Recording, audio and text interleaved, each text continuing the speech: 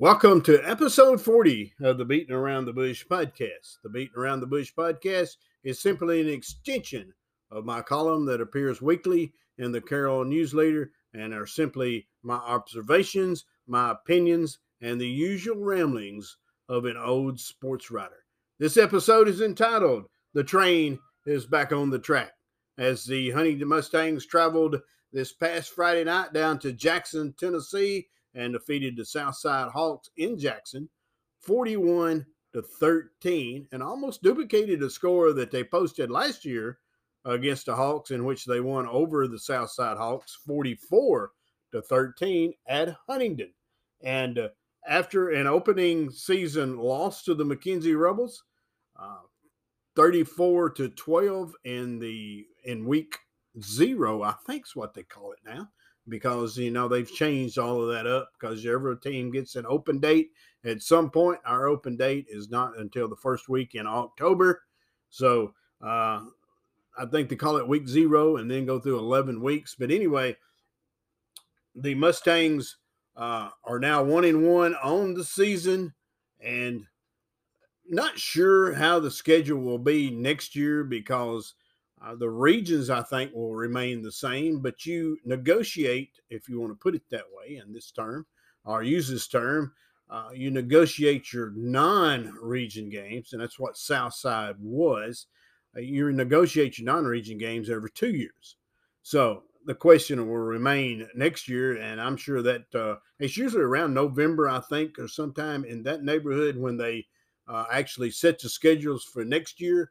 And what they'll do this November is they will set the region schedules or the region contest and mark the dates on the calendars. And usually it's the even weeks, and it would be that, I think, because I think week 0 may be the Jamboree. But anyway, it's whatever it is.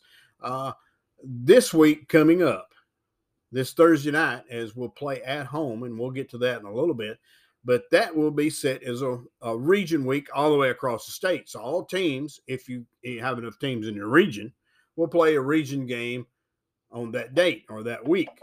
And but you set those region games every other week, I think, and depending on the size of your region, again, you might have back-to-back region weeks, but in most cases they stagger them.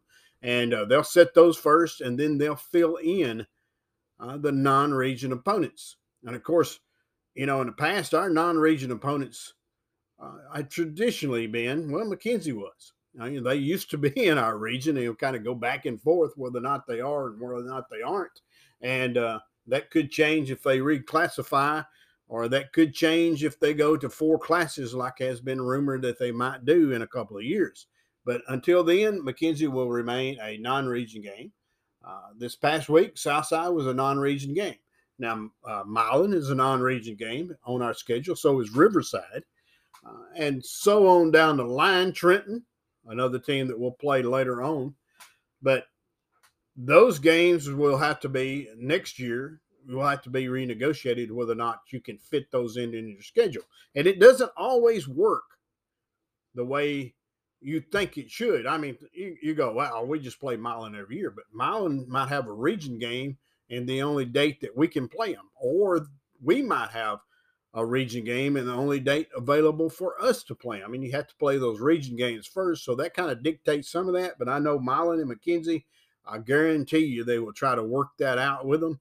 Whether or not we play Southside next year remains an open question. But anyway, enough about that. Let's get into the game Friday night.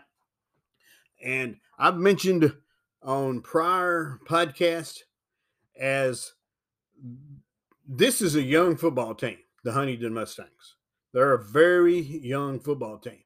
I think right now they only have 6 seniors, and not all of those see a substantial amount of playing time. So you're having to depend on underclassmen to win football games. And in the case Friday night against Southside, you had a combination of both of that. You had a couple of senior players that really stood out in my mind, and you also had some underclassmen that really stood out Friday night. Well, let's start at the top. Around every football team. I don't care how often you play, when you play, whatever the case may be. But you have that situation of the quarterback normally is your best player. And I think that is the case with the Huntington Mustangs. You can say, like, if you go back to the McKenzie game, you can talk about Jackson Cassidy being the best player on McKenzie's football team. A lot of people will tell you, no, that's not true. The most talented player and the best player is Marquez Taylor. And some of that is truthful. But here's what I'm getting at. You take Jackson Cassidy off McKenzie's football team, will they be as good? I argue that they will not. And although Marquez Taylor is the most talented, it starts a lot at that quarterback position. And I really believe that is the situation as far as you're talking about Huntington Mustangs. Because Gray Eubanks is another one of those underclassmen that I mentioned at the start of this podcast that the Mustangs are dependent on to win football games. Well, he's up to the task. This Friday night against Southside, Gray Eubanks 21 carries, which is a lot for a quarterback. But he gained 215 yards. And I think he had like 100 and something yards just in the third quarter alone. So, here is a kid that is 5'9", maybe 5'10", maybe. He's thick, but he's tough as nails. One of these days, Gray Eubanks' name is going to be written on somebody's baseball lineup or on their roster because he's a very, very good baseball player. But he's also a very good football player. I use that old analogy that if you look up in the Webster's Dictionary, of course, you're not really going to find this if you open up a Webster's Dictionary. If you turn and try to find Huntington football in a Webster's Dictionary, realistically you're not. But the analogy is, if you could, you would find a picture of kids like Gray Eubanks. There's a lot of other names I could attach to that over the years that definitely would fit that. But Gray Eubanks' picture would be amongst all those. That's how good of a football player he is. But 215 yards and 21 carries Friday night against Southside. Not only that, he also completed 4 of 6 passes for 81. So the Mustangs had 480 yards total offense Friday night against Southside. And Gray Eubanks accounted for 295 yards by himself. 296 yards. I'm sorry. I looked at the wrong number. But that's a pretty good night for a quarterback. I don't care who it is. So would this Mustang football team be as good without Gray Eubanks? I'd argue no. I think he's that good. And he's just a sophomore. Keep him injury-free, and his name's going to be talked about a lot over the years. But he's not the only Mustang that had a great game. We've talked about over the last couple of years and last year on this podcast, Elijah Flowers. Elijah Flowers has been a standout on the defensive side of the football. He's been great at that defensive end. Last year, he earned some postseason awards as a defensive end. Again, a kid that's really not that big. He's probably close to 6 feet tall, 5'11" anyway, the way you look at it. And he's thick. He has a high motor. He gets after it on defense. And he's been a defensive standout in West Tennessee for the last 2 years. Had a lot of sacks last year. And people talk about his defensive prowess. And that was the word that I was supposed to use this week. Got it in. So, everybody gets a word that you're supposed to use during a week's time. And that was mine, prowess. But anyway, he has not been used that much in his career on offense. This year he started out as that blocking back, and in the Mustangs offense, basically the blocking back just blocks. The Mustangs run that kind of hybrid double wing, if you want to put it that way. Well, it's really kind of the double wing that they used to run from the past, but with the quarterback in the gun instead of under center. But they put that blocking back in there, kind of like behind the guard or kind of right behind the tackle. And if you run that direction, just an extra blocker on the point of attack. And that's what Elijah Flowers started out doing in the first two scrimmages and in the Jamboree. Well, in that opening game against McKenzie, you saw Elijah Flowers late in the second half or in the second half started getting some touches on the football from the running back position. And he looked good against McKenzie running the football the few times that he ran it. Well, this past Friday night against Southside, he got a lot more touches. He carried the ball 14 times, 136 yards on the ground for Elijah Flowers, and 2 touchdowns. So not only did Elijah Flowers have an outstanding game Friday night defensively, as he pretty much does every game, he had an outstanding game on offense. And I hope they continue to use that, because you would think, and when you watch Elijah Flowers play from that running back position, it's interesting because you look at him and you think he's a power back, because he's got the build of a big running back. And he likes to run over people. And you've seen that in the time so far this season that he has carried the football, and that's running over people. And he did that Friday night. But here's what I like about it. And one thing with the Mustangs, what they kind of like to do with their offense is they like to run what I call a stretch play. When they give it to a running back or a wing back, they stretch it toward the sidelines and let the running back have that vision or the ability to cut into running lanes. And of course there's a lot of misdirection to the Mustangs offense, and they do that double handoff and they do double wings, and a lot of it is misdirection, try to confuse you, but sometimes it's just to give the running back wide berth and let him pick his running lanes. Well, Elijah Flowers did a great job at that Friday night. He can find the running lanes. He knows how to cut into those running lanes. And when you got a running back that can do that, he's going to gain some big yards. He had a couple of times Friday night to where he came up with some big plays from that running back position. I know in the first half he had for example, he had one 56-yard run that set up the first touchdown of the game for the Mustangs. Now, the Mustangs started out a little slow Friday night. So we'll kind of get into the game a little bit, and then we'll go back to some individual performances, because there's a couple more that I want to mention, and we may just kind of mention them as we go along.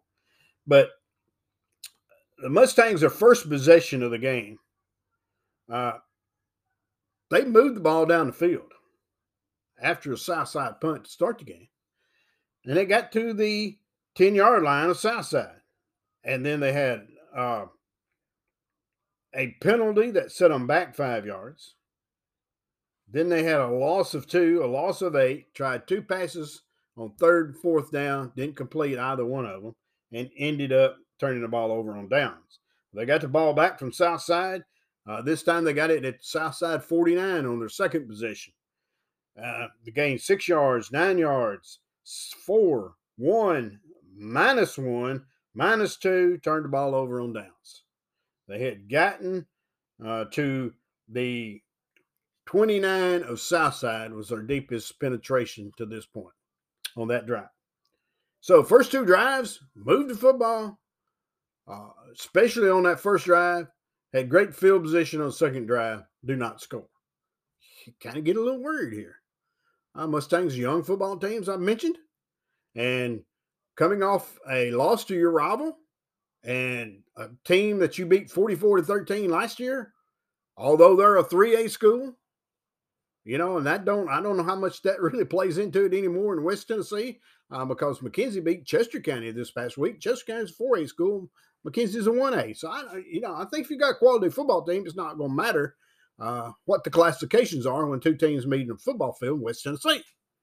But so Mustangs, maybe a little concerned here. They're stuttering. Well, they get the football back at their own 31, and this is where Elijah Flowers took over or put the Mustangs in position to score. That first drive, I go back and look. He had one run of 7 yards in that very first drive. Only carried the ball twice in that first drive. Didn't gain any on that first carry. Second drive, he gained 6 yards on one carry. So at this point, he's got 3 carries, 15 yards on this drive. Second down or second play of this drive, he goes 56 yards to the south side 6-yard line. And 2 plays later, or he gets the ball at the 8-yard line. I'm sorry. 2 plays later, he scores from the 6-yard line for his first touchdown of the game.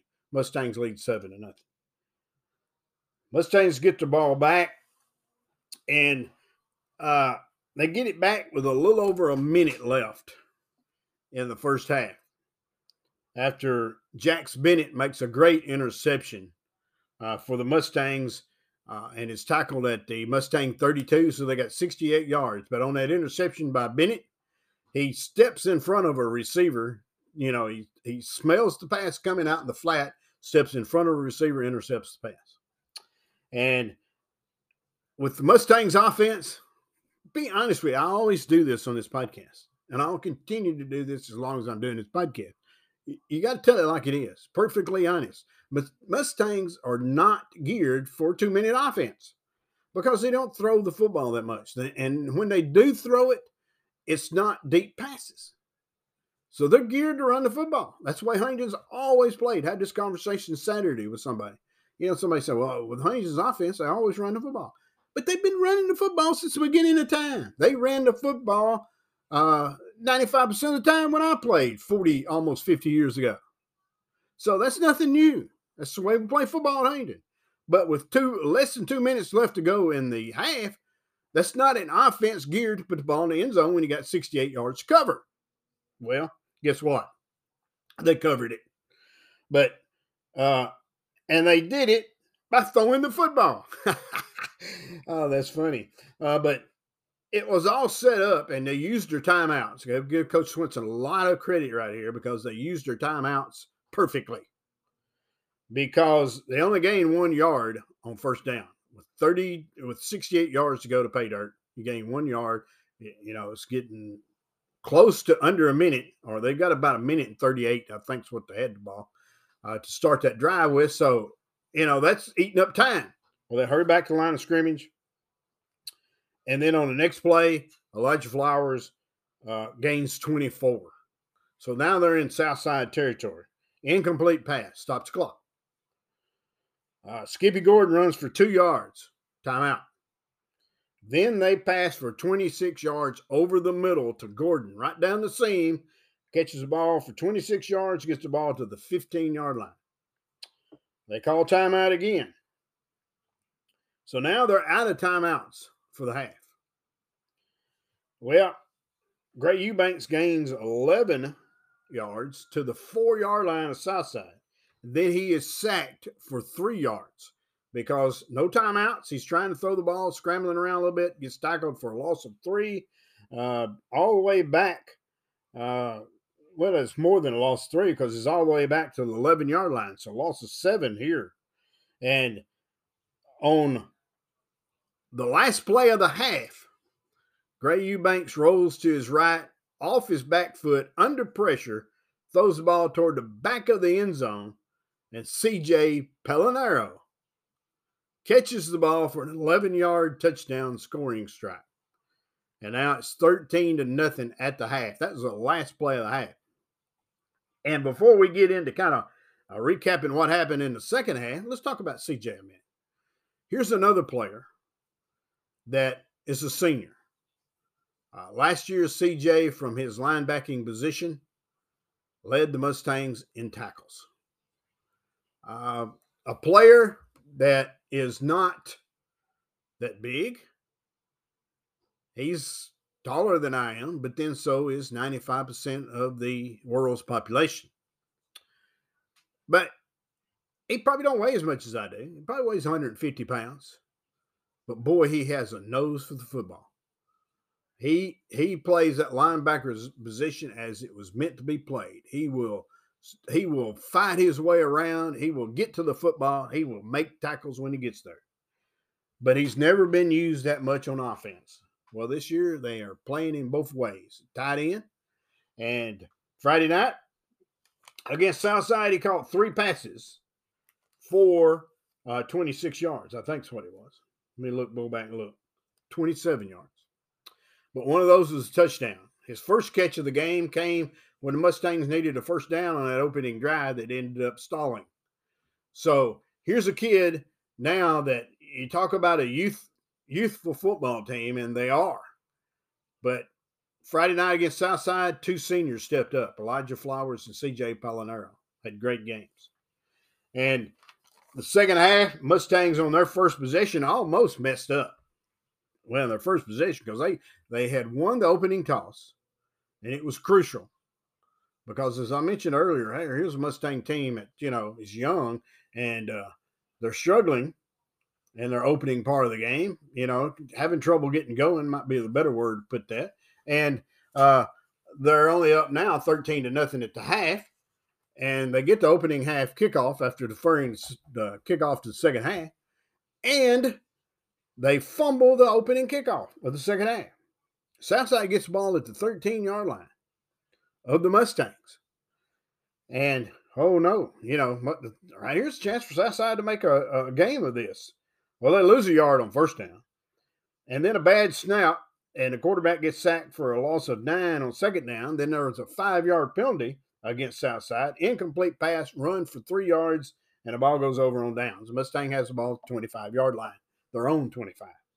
Well, they go that 25 yards in 9 plays, or 75 yards in 9 plays, and Gray Eubank scores on a 6-yard run. Now it's 19-0 as they tried for a 2-point conversion because they missed the extra point, had a bad snap on the second touchdown, and they try and get those points back, and it's 19-0. Well, they force a punt, get the ball back. Again, here Gray Eubanks on first down as they start at their own 30 goes 68 yards to the Southside 2. And then, because he's tired, probably he hands it to Skippy Gordon, who gets 2 yards and a touchdown. Now the Mustangs are up 27-0. And by the way, Skippy Gordon in that game had a great game also. 8 carries, 81 yards, 1 catch for 26. So, another weapon.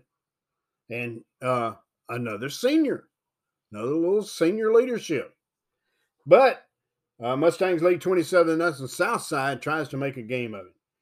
Noah Green, their quarterback, left-handed, kind of got a funky arm slot by throwing the football, but he completed 2 possessions in a row, completed a pass for 65 yards to Chucky Stokes, who was kind of a thick receiver, but he was fast. And he just threw the ball like a slant over the middle. Stokes catches it and outruns everybody to the end zone. 27-7 is now the score. Well, Southside gets it back after the Mustangs fumble. And again, Green hooks up with Stokes on first down, this time for 71 yards and a first down. Extra point blocked by Skippy Gordon, and 27-13. Now Southside's starting to make a game of it, as we've still got 9:29 left to go in the football game. They're only down 2 scores. Well, the Mustangs come right back, move the ball, go 62 yards in 8 plays, score on a 18-yard run by Brady Warbritton, who had 2 carries for 22 yards in the football game. Then they get the ball back, and Elijah Flowers caps the scoring for the night with a 14-yard run. Mustangs win 41-13. By the way, Cole Chafin made 3 extra points in the game, was perfect in extra points, although the second one was unsuccessful, but the snap was either dropped or it was a little low. The holder couldn't get it on the tee for him, so that doesn't count as a missed extra point. as he missed his first two against McKenzie, but he made all three of them that he attempted Friday night against Southside. So the Mustangs, a great game, back in their winning ways now, 1-1 for the season. They go back into play this Friday night, or excuse me, Thursday night. I keep saying that because I'm used to them playing on Friday night. Well, they play Thursday night at Paul Ward Stadium against the Camden Lions. That is a region contest.